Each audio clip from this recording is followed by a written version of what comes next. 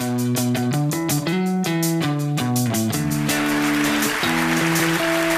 and gentlemen, welcome to Our Next Guest Is.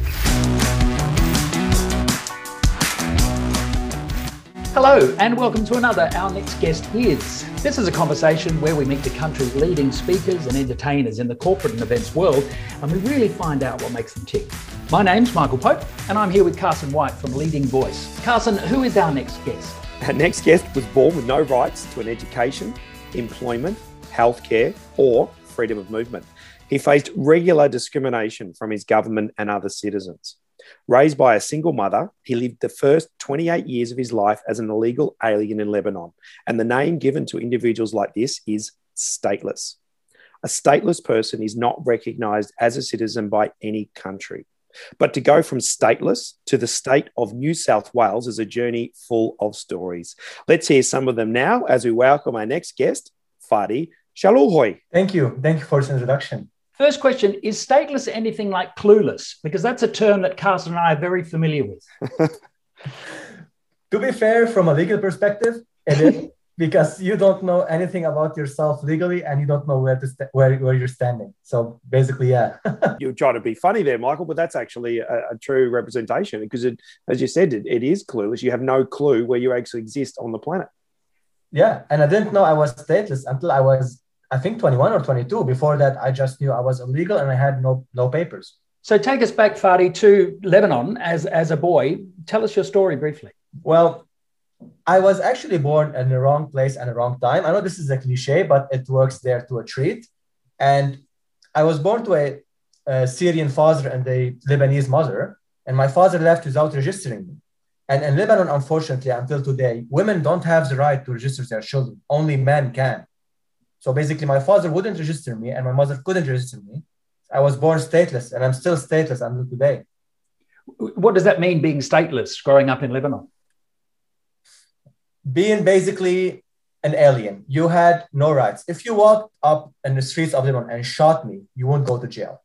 Because Lebanon never signed any UN mandates on statelessness. So Lebanon had no legal obligation or international obligation to take care of people like me. Your Syrian father wouldn't register you. Why was that? To be honest, I don't know the answer to that question. 6 months after I was born, he left and he didn't want anything to do with me or my mother. And there is no law that forces the father to register their children, unfortunately. If they decide for some reasons they don't want to, that's the way that it is.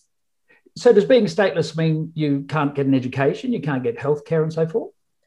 Nothing. I didn't even have a last name. I was referred to as Fadi X. And I had no access to education, no healthcare, no passport, no driver's license. I couldn't go anywhere without the fear of being detained on a roadblock or a police checkpoint. But I do know that you did get an education through the great support, firstly from your mum, because of her situation. Tell us that. I was coming of age and I needed to go to school and no school would have me, right? I had no birth certificate, nothing. I was illegal. But my mother was the cleaner at a local Catholic school, one of the best in the country. So she just approached the nuns and said, listen, all I want for my son is for him to learn how to read and write, just for him to have a fighting chance in this life. And they accepted. But they had one condition. I was not allowed to be seen at the school premise when a public inspector would show up because they would get into trouble. Wow. So they were taking a risk to look after you. Yes, they did a huge risk. They risked the education of almost 700 other students because they thought the right thing to do was to give this stateless boy an education. But I imagine you weren't the only stateless person growing up in your space at that time. No. In Lebanon, I think and I might be mistaken, there's roughly around 300,000 stateless people. However, what makes me unique is the fact that I got that education. That doesn't happen. Normally, stateless people are without any education. They drop out early.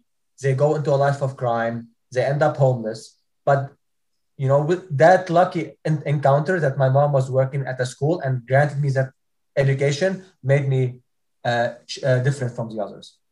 Let's stay on your mum for a moment. I believe there was a very impactful moment when you asked for some money around age 13.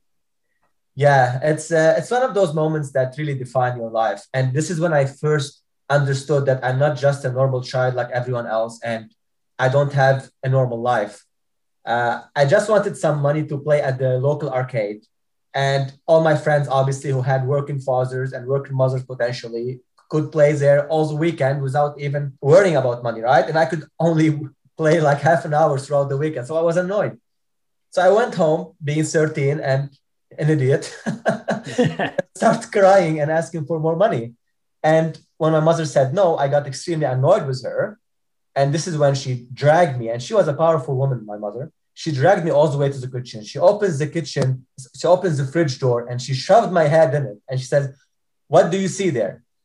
And I didn't understand the question. Like, what do you mean? So I start naming random objects, bread, milk, water. And she said, "Well, you see this? This is the only thing I can give you. Your friends have fathers. You don't have one. I don't have a husband. I can give you clothes on your back and food on the table. Everything else you want in life, you need to go out there and work for it." And I learned that lesson at the age of 13. What was the first work that you did then to get your own money? I helped the local butcher. I used to wake up on 5 a.m. in the morning and go to the butcher. And he would do all the, obviously, heavy lifting. I would just sort out some food, deliver some of the fresh meat around the village on my bicycle. So things like that. What do you think that stateless life, that living as an alien, as you say, what strength did that give you as an individual? To survive. It's extremely different than any other life. And honestly, sometimes I fail to describe it. And just to give a few examples, when I used to started going to high school or working part-time jobs, like we would wake up, my mother and I, in the morning, and my mother would pray, not for me to, have a good day at work or to meet some friends or to learn something new. We would pray that I won't get detained because that's my day wasted. When I used to get detained on a roadblock, the only thing I could do was to get news to my mother where I was detained. And then she would scramble, pick up any piece of paper she could have and hitchhike her way to that roadblock and plead and cry and beg them to let me go for hours on end. And that was a daily fear of me ever since I was 15 years old until I left Lebanon. Yeah. And so if you were detained, and obviously they let you go, but they were detaining you because you effectively had no papers. Is that right? Several reasons. Well, Lebanon is highly volatile from a security perspective. You had radical terrorist groups, refugees in the millions. So there's always this high alert from a security perspective. And so they would look at me, right? And they would see my student card, which said first name Fadi X, father name unknown, nationality unknown, date of birth unknown. And they would freak out. What is Sounds this? dodgy. Exactly. And the Lebanese government never educated the soldiers on what statelessness is, because obviously they didn't sign any mandate regarding us, right? And so they would look at that. Well, that sounds dodgy. Put me on the side. Who are you? Why are you faking your identification? What are you trying to hide? So on and so forth. As a stateless person, you're one of, how many did they say in the world? 10 to 12 million. And is there an online community of them? Unfortunately, no, because what you're looking at, it's an anomaly. I am an anomaly. Like stateless people don't work with Accenture as a consultant, don't do podcasts. They don't have access to education. Most of them by the age of 5 or 6 are done for, or they are on the streets. They are recruited by terrorist organizations, homeless, dead. It's a very grim reality. But they weren't born like that. They were born stateless, but they weren't born as those kind of characters. No. How come you turn out to be the good-looking guy you are? Well, I think I'll have to thank my mother for my good looks. But no, honestly, I was raised not just by my mother. I was raised by 3 wonderful women. After my father left, it was my mother, my aunt, and my grandmother. And they offered me a very loving home. Like, honestly, despite everything, I had 3 women looking after me, nurturing me, and loving me every single day. And on top of that, I was lucky enough, because of my mother was the cleaner at the Catholic school, I had access to high quality education all throughout my first 14, 15 years of life. So those 2 combined made me the anomaly or the exception in terms of being a stateless person with an education and a future. Given the circumstances that you were living in, where did you get your hope for the future? I mean, you knew that that really at that stage in your life, there wasn't a lot of hope. So how did you live each day? With difficulty. But my mother was my main source of hope, to be honest. And if my mother had a LinkedIn page, it would say Ultimate Optimist. Just to give you a small example, is we used to wake up around 4:30 in the morning because she had breast cancer. So I used to take her to chemotherapy sessions. And obviously, we didn't have a car. So we had to wake up 4:30 in the morning, grab 2 different buses, old buses, no air conditioner, nothing, to make it to hospital, where she had to undergo chemotherapy session for like 4 or 5 hours, and then grab those 2 buses back home.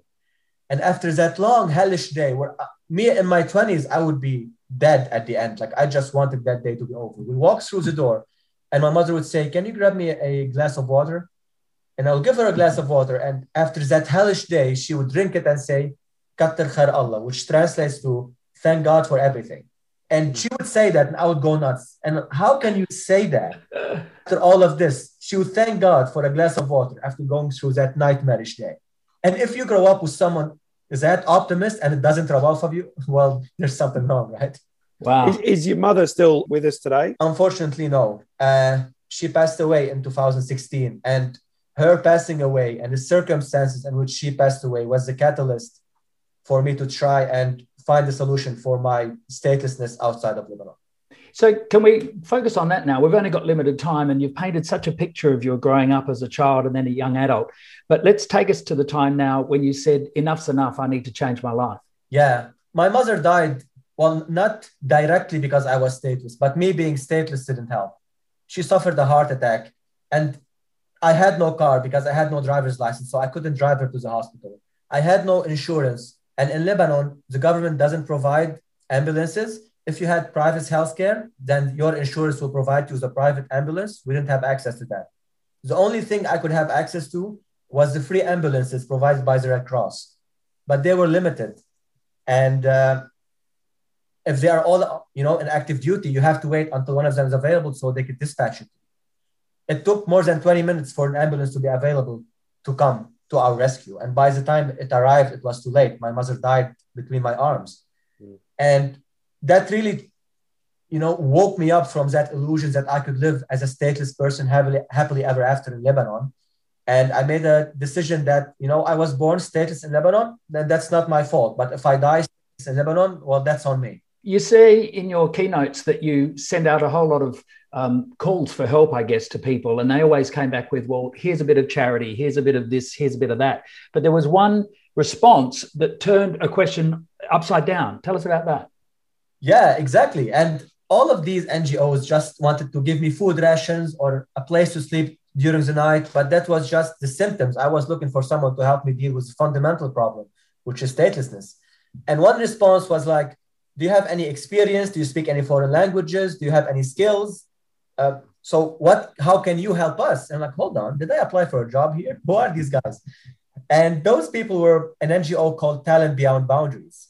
And their main focus is to help skilled refugees who are stuck in the Middle East migrate and find employment with international employers in Australia, the UK, Canada, and many other countries. And so they did connect you with an Australian company? Yeah, they connect me with Accenture Australia.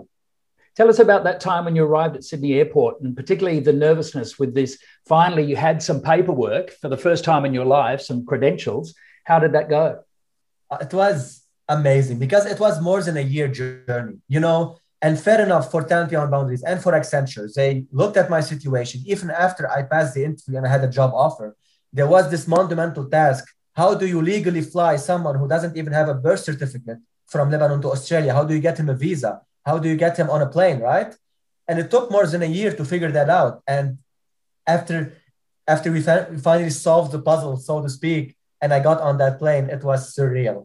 I couldn't even go to sleep. It was a 23-hour flight. I was afraid if I blink, I'll miss it. So that would have been the first plane you would have ever been on then. That's true, yeah. That's a hell of a first trip. Yeah. How did customs greet you? The minute I got out of Lebanon, I faced zero problems. In transit in Abu Dhabi, welcome to Abu Dhabi. Transit in Australia, welcome to Australia. Nothing. It was a dream come true. And how did that make you feel? I felt like a human being. For the first time in my life, I approached a roadblock or like a security or authority figure, and I wasn't afraid that the interaction is going to end up with me being detained in a prison cell. And it felt so liberating. Fantastic. Are you a citizen now of Australia? Unfortunately, not yet, but I'm on the right path. So currently, I am a temporary resident. I am here on a 482 long-term skill shortage visa. And with Accenture, hopefully I am aiming to get my permanent residency. And after that, I need to be at least 4 years in Australia, one of them as a PR, to be eligible to apply for citizenship. But at least there is a legal pathway and I am on it. And what role did Accenture give you? I'm a management consultant. Fantastic. Okay, so that's the backstory of Fadi. What happened in your life to then move you to the speaking stage where you're telling us this story and what we may learn from it, like how to have hope in such a situation? Because I was on the receiving end, Michael, and I used to be, hopeless and depressed, and I was in a bad place. And a lot of those motivational speakers came to my aid, especially when everything was falling down all around me. And, people like the legendary Les Brown, like Eric Thomas, I used to watch their speaks or watch some of their videos, and it used to inspire me. And I'm like, you know what? One day I'm going to be that to someone else, because I know how valuable and important that is and how it could change someone's life. And this was basically the catalyst that pushed me into going into this business. You mentioned, Fadi, you were thrust straight into the speaking early on in your arrival in Australia. And tell us about that first talk. Yeah, because when I first came here, it was actually quite a big achievement because I was the first stateless person to be issued a skill shortage visa. And so it was obviously a big thing. And there was the UN refugee breakfast happening in 2019. So it was a couple of months after I landed and I was approached and said, "Oh, do you want to share your story and be on our panel?" I'm like, yeah, sure. Why not?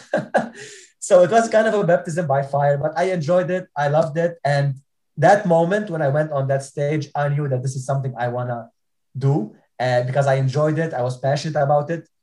And my event there sparked a lot of other events. I worked with World Vision. I spoke in a lot of schools to help with their fundraising campaign that led to other events as well. And here I am today. You said you're inspired by other speakers that you saw. Do you feel that you've touched and perhaps changed the lives of people who have heard your story? I hope so. This is ultimately why I'm doing this. But, a lot of the people come to me after the event and you can see the inspiration in their eyes. They hug me, like random people hug me. Oh, thank you for sharing your story.